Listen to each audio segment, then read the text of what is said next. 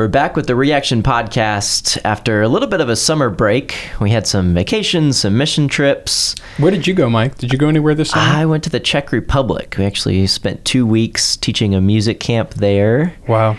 And it was an incredible experience. What instrument do you play? Bringing our high schoolers to their high schoolers. I taught a video workshop because I only know 4 chords on the guitar and I don't know how to strum. But it was a great week. I was there to take video mainly, but it was a really cool trip. We are in a series now. Summer Nights is over. We're back kind of in the regular routine of Sunday mornings. And school has begun.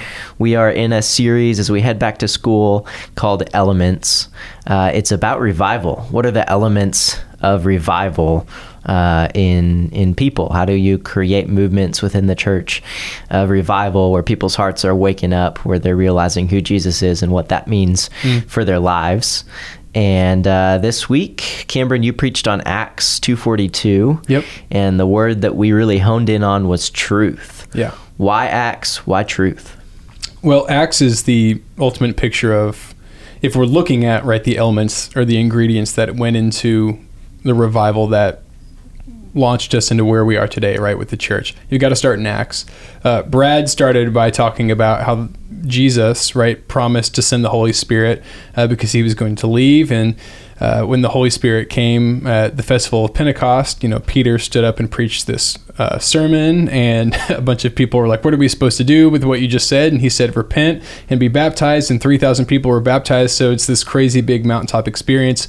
And then the question about, so what are we supposed to do now, right? Like now that this emotional high, right, has kind of worn off, or like this big moment that we experienced where 3,000 people were baptized, like what are our next steps individually, but also as a community? What are we supposed to do? Acts 2:42 gives us that picture, but it also tells us a little bit about what with the church's origin story, right? What kinds of habits and routines they had as a community. And it says in Acts 2:42, all the believers devoted themselves to the apostles' teaching and to fellowship and to sharing in meals, including the Lord's Supper, and to prayer, which on their own, like each of those things on their own, seems unremarkable. Yeah, as you would say, or just ordinary. But those are the things that they committed themselves to, that they devoted themselves to. And because of that, right, because a group of people adopted those habits and routines and valued those things above everything else, we're standing here today talking about Jesus, right, and being a part of this same thing called the church, which is wild. Yeah, within context of truth, like these things become something that have incredible meaning. They have power behind them because it's under the context of this truth that doesn't change. Yeah. Because there's going to be things that sound true coming from a lot of different voices. Mm-hmm. There were back then and there are now. There's an election coming up. There's political debates starting. There's TV shows. There's social media movements. There's social issues that are changing, and things even that you're hearing at school and among your friends that are going to come at you as a high school student that sound really, really true. Mm-hmm. What is the thermometer that we measure truth with? Like, where do we go back to really figure out, how do I filter what I'm hearing to know whether it's true or it's just noise? Yeah. And filter is a great word. The filter through which we run what we're seeing and what we're hearing through is Scripture. And what Scripture ultimately says about us, what Scripture says about Jesus, what Scripture says about God. And ultimately, we all have a story that we believe about the world and about the God who created it, right? In Scripture, it tells us not just what that story is, but it tells us the truest version of that story. Everything that we see and everything that we experience and how we feel about that, it's a great gauge on how things are, but it's a poor guide. I think what our guide, and if you want to look at it that way, or if you want to look at it through a filter, the filter that you run things through and the thing that is supposed to be guiding you as you are confused and walking through this bizarre landscape that we live in now, it has to be the truth of Scripture. That is our bedrock. That's our foundation. That's what we kind of build everything off of. It's how we understand what it is that we're seeing and experiencing. Yeah. And I think the other thing to think about with truth when you look at Scripture is that truth bears fruit. Like it has consequence. And if it didn't, then it wouldn't matter. You can believe whatever you want if it doesn't mean anything in your life. But when you look at the church in Acts and when you look at the life of Jesus, the truth that is there has an effect on the actions that you do in your life. And so a great place to start in thinking about, like, what is the truth that I believe is, well, what are the things that I'm doing? And does that reflect what I say that I believe? Yeah. Or do I believe something that's different than the thing that I say I'm believing? Because if those two things line up, what you believe and what you say you believe, then your actions are going to line up with those, because truth bears fruit. Yeah. So, Brad, as you look at how truth and action line up in the home, what do you do in the life of a high school student to promote truth, to build that foundation?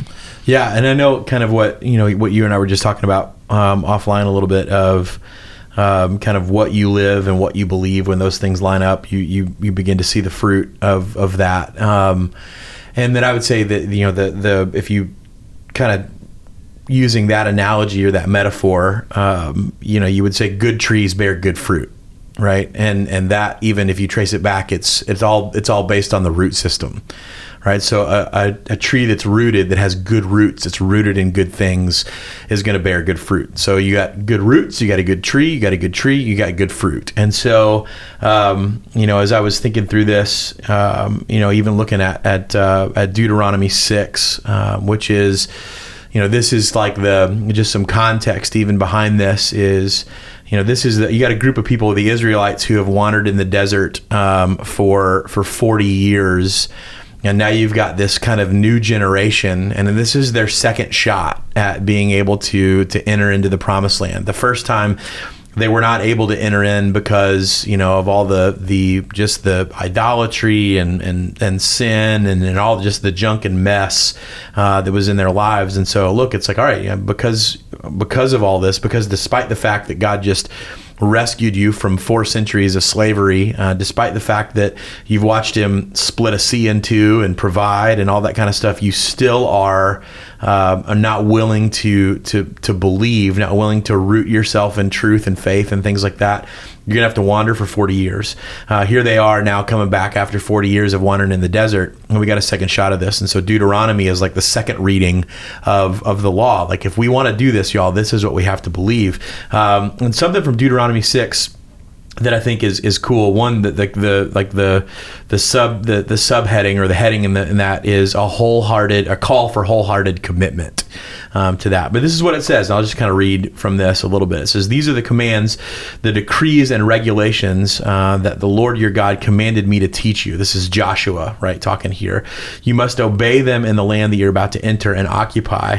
And you and your children and grandchildren must fear the Lord your God as long as you live. If you obey all his decrees and commands, you'll enjoy a long life. Listen closely, Israel, and be careful to obey. Then all will go well with you, and you will have many children in the land flowing with milk and honey, just as the Lord, the God of your ancestors, promised." It says, "Listen, O Israel, the Lord your God is the Lord alone, and you must love the Lord your God with all your heart, with all your soul, with all your strength." Right? Jesus quotes that.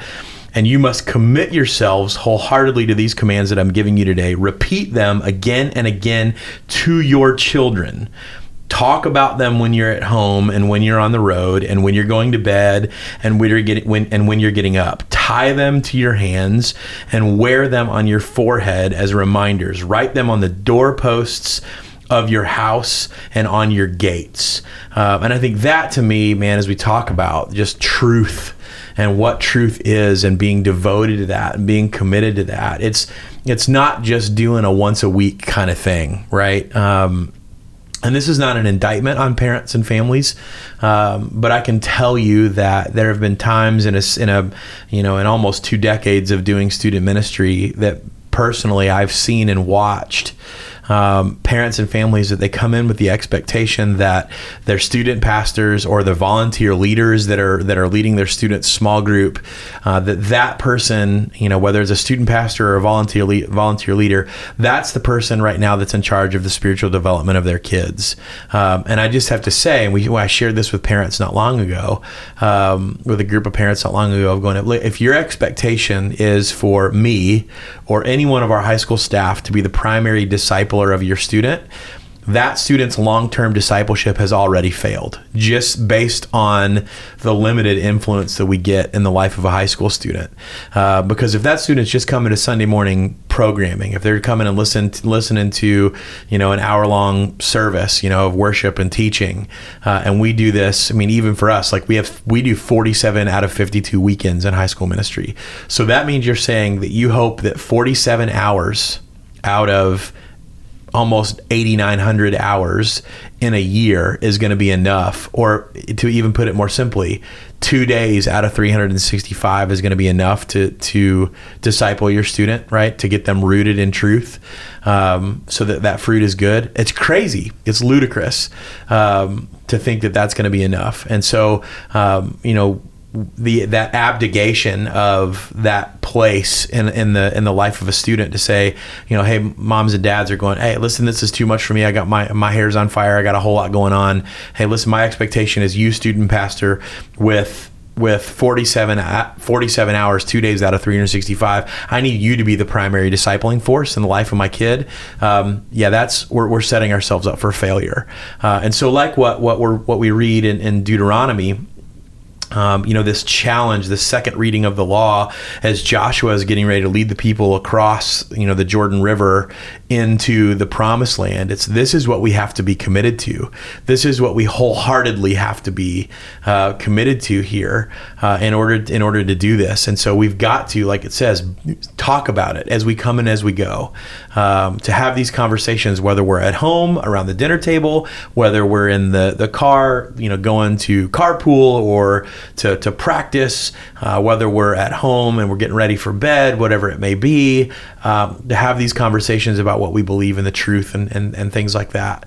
And then I love that he talks about to, write it on your forehead, bind it on your forehead, which is the Hebrew term there is tattoo, right? It's what we get tattoo from. It's like engrave this on yourself. So, we know that like there's the argument sometime of going, well, the Bible says we shouldn't get tattoos. Well, Moses right here, in the Genesis, Exodus, Leviticus, Numbers, Deuteronomy, in whatever number it is of book, is going, no, this is what you're supposed to do. Like, actually engrave this on yourself, to where you don't forget it. Whatever it takes, don't forget this kind of stuff. And so I think, for us as parents, it's leveraging the common space and the common time and the time that we have with our kids around us to be able to have some of these conversations about, hey, this is what we believe. And it's both asking questions and also engaging in conversation. It is, I think, a mixture of listening, but also talking or teaching at the same time that we want to listen to what's going on in the lives of our kids. And so, as parents, we've got to make sure that we're rooted in that as well, because we're not just talking about our students; it's us as well. Your roots will determine the fruit. Right. And so the roots determine the quality of the tree, which determines the quality of the fruit. And so I think even for parents, it's going, what do I need to do to become more rooted and established in my relationship with Jesus so that I'm strengthened in that? Good trees are strong trees. And so that the fruit that is born in my life is fruit that's rooted in truth and rooted in those things. And really the fruit of our lives as parents, it's our kids. That's what's born out of us, right? And so I think those kinds of things are important for us to stay rooted and to continue to grow deeper roots and not just be satisfied with a Sunday to Sunday. Well, I went to church, I checked the box, and I listened to a good sermon from Kyle or a good sermon from whoever, and I checked the box, that was good, and then let it go out the window. It's like, no, like you've got an opportunity, again, let's just talk about our church here and our campus here. You've got a good 35, 45 minutes from the time you get in your car to the time you get to Blankenbaker or Watterson Trail, just because of the traffic, alone trying to get out of here, where you can have those conversations when it's fresh on your brain of, Kyle said this today, I mean, this really stuck out to me, or this is really challenging me, and even having the conversations with your students, because, sometimes what we talk about in student world is different than what they talk about on the weekends in main service with the adults. So going, hey, what are you all talking about? What's challenging you? I think it's even good for us as parents to be transparent in the things that challenge us, of going, man, I didn't even think about this way until now. Kind of getting out from underneath this, having to feel this pressure of having it all right all the time, or knowing everything all the time. It's good for me to be able to share in a vulnerable and transparent way to my own kids, or even to our students at times, to go, I didn't know this before, or this is something that I read this week that's just rocking my world right now, because it's just getting in there and doing some work.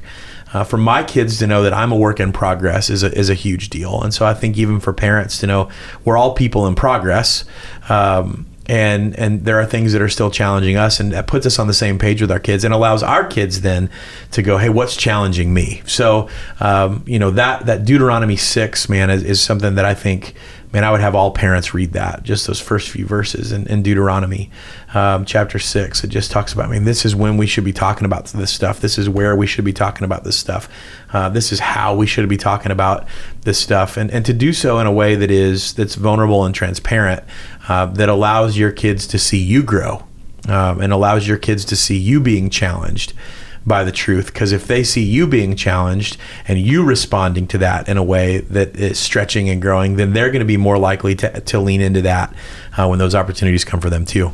Yeah, that scripture is so good. It's got to be saturating. It's not just another voice that you plug into the family routine, but it is the thing that puts everything else in context. It is the voice that is always present, not just on Sundays, but in everything you do. Yeah. That's really, really good. Yeah. Deuteronomy 6. Yeah. And I think, too, for moms and dads to go, all right, you can always determine the roots by the fruit. And so I would just have you do an evaluation, and maybe this is a good time, for married couples to get together after the kids are doing homework, or you got a quiet moment in the house, and just say, okay, can we just evaluate the fruit of our lives? Like, what do we feel like the fruit, is the fruit that's being born from our relationship good? Or, for single parents, even then, maybe it's sitting down with some friends or a neighbor, and just saying, hey, can I bounce some things off of you right here of this is, I just need somebody to help me evaluate the fruit of my life right now.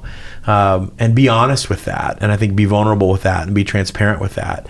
And if the fruit of your life isn't where it's supposed to be, then begin to ask yourself, all right, so what needs to change? What needs to shift in order for that to happen? And then begin to press into some of those opportunities. I think as a church, there's lots of things that we offer here to help people grow in their spiritual maturity, in their walk with Christ. I think our bread and butter is making disciples that can make disciples that can make disciples. That's what we're after. And so I think taking advantage of some of those disciple-making opportunities and saying, there's room for me to grow here, and figuring out what those things are. Because, it's like you trace it back of going, all right, this is the fruit. Well, the fruit's tied to the tree, the strength and well-being of the tree, and the tree is completely dependent upon the strength and well-being of the roots. And so I do think it's good for us as parents and families to kind of take stock of that and go, maybe the fruit's not what it's supposed to be. Maybe what's getting in the way of the fruit right now is I spend a disproportionate amount of time right now in caring about my job, the things that I do, and what I'm doing is becoming more important than who I'm becoming as a mom or a dad, or as a person chasing after Jesus. And those kinds of things are big deals of all right, so if that's the case, if what I'm doing in my 9 to 5 or my 40, 50, 60 hours a week, whatever work is requiring of me, is taking priority, if my doing is taking priority over my becoming, at that point, again, you're looking at going, it's just a matter of time before the roots dry up, and then the tree gets weak, and then the fruit gets bad. And so having those honest conversations and evaluating the fruit of your life and go, okay, so what needs to shift in order for this to get healthier is always a good thing to do. Yeah, that's good. Read Deuteronomy 6 and take a second to evaluate the fruit in order to evaluate the roots. Being rooted in truth is important to revival in the church. It's important for revival in the family. And that's our element for this week. Next week, we're talking about selflessness and how that's a essential element as well. Back on the regular HSM schedule, 9:05, 11:15 on Sunday mornings. Hope to see families at the block. That's right. That's good. We'll see you next week.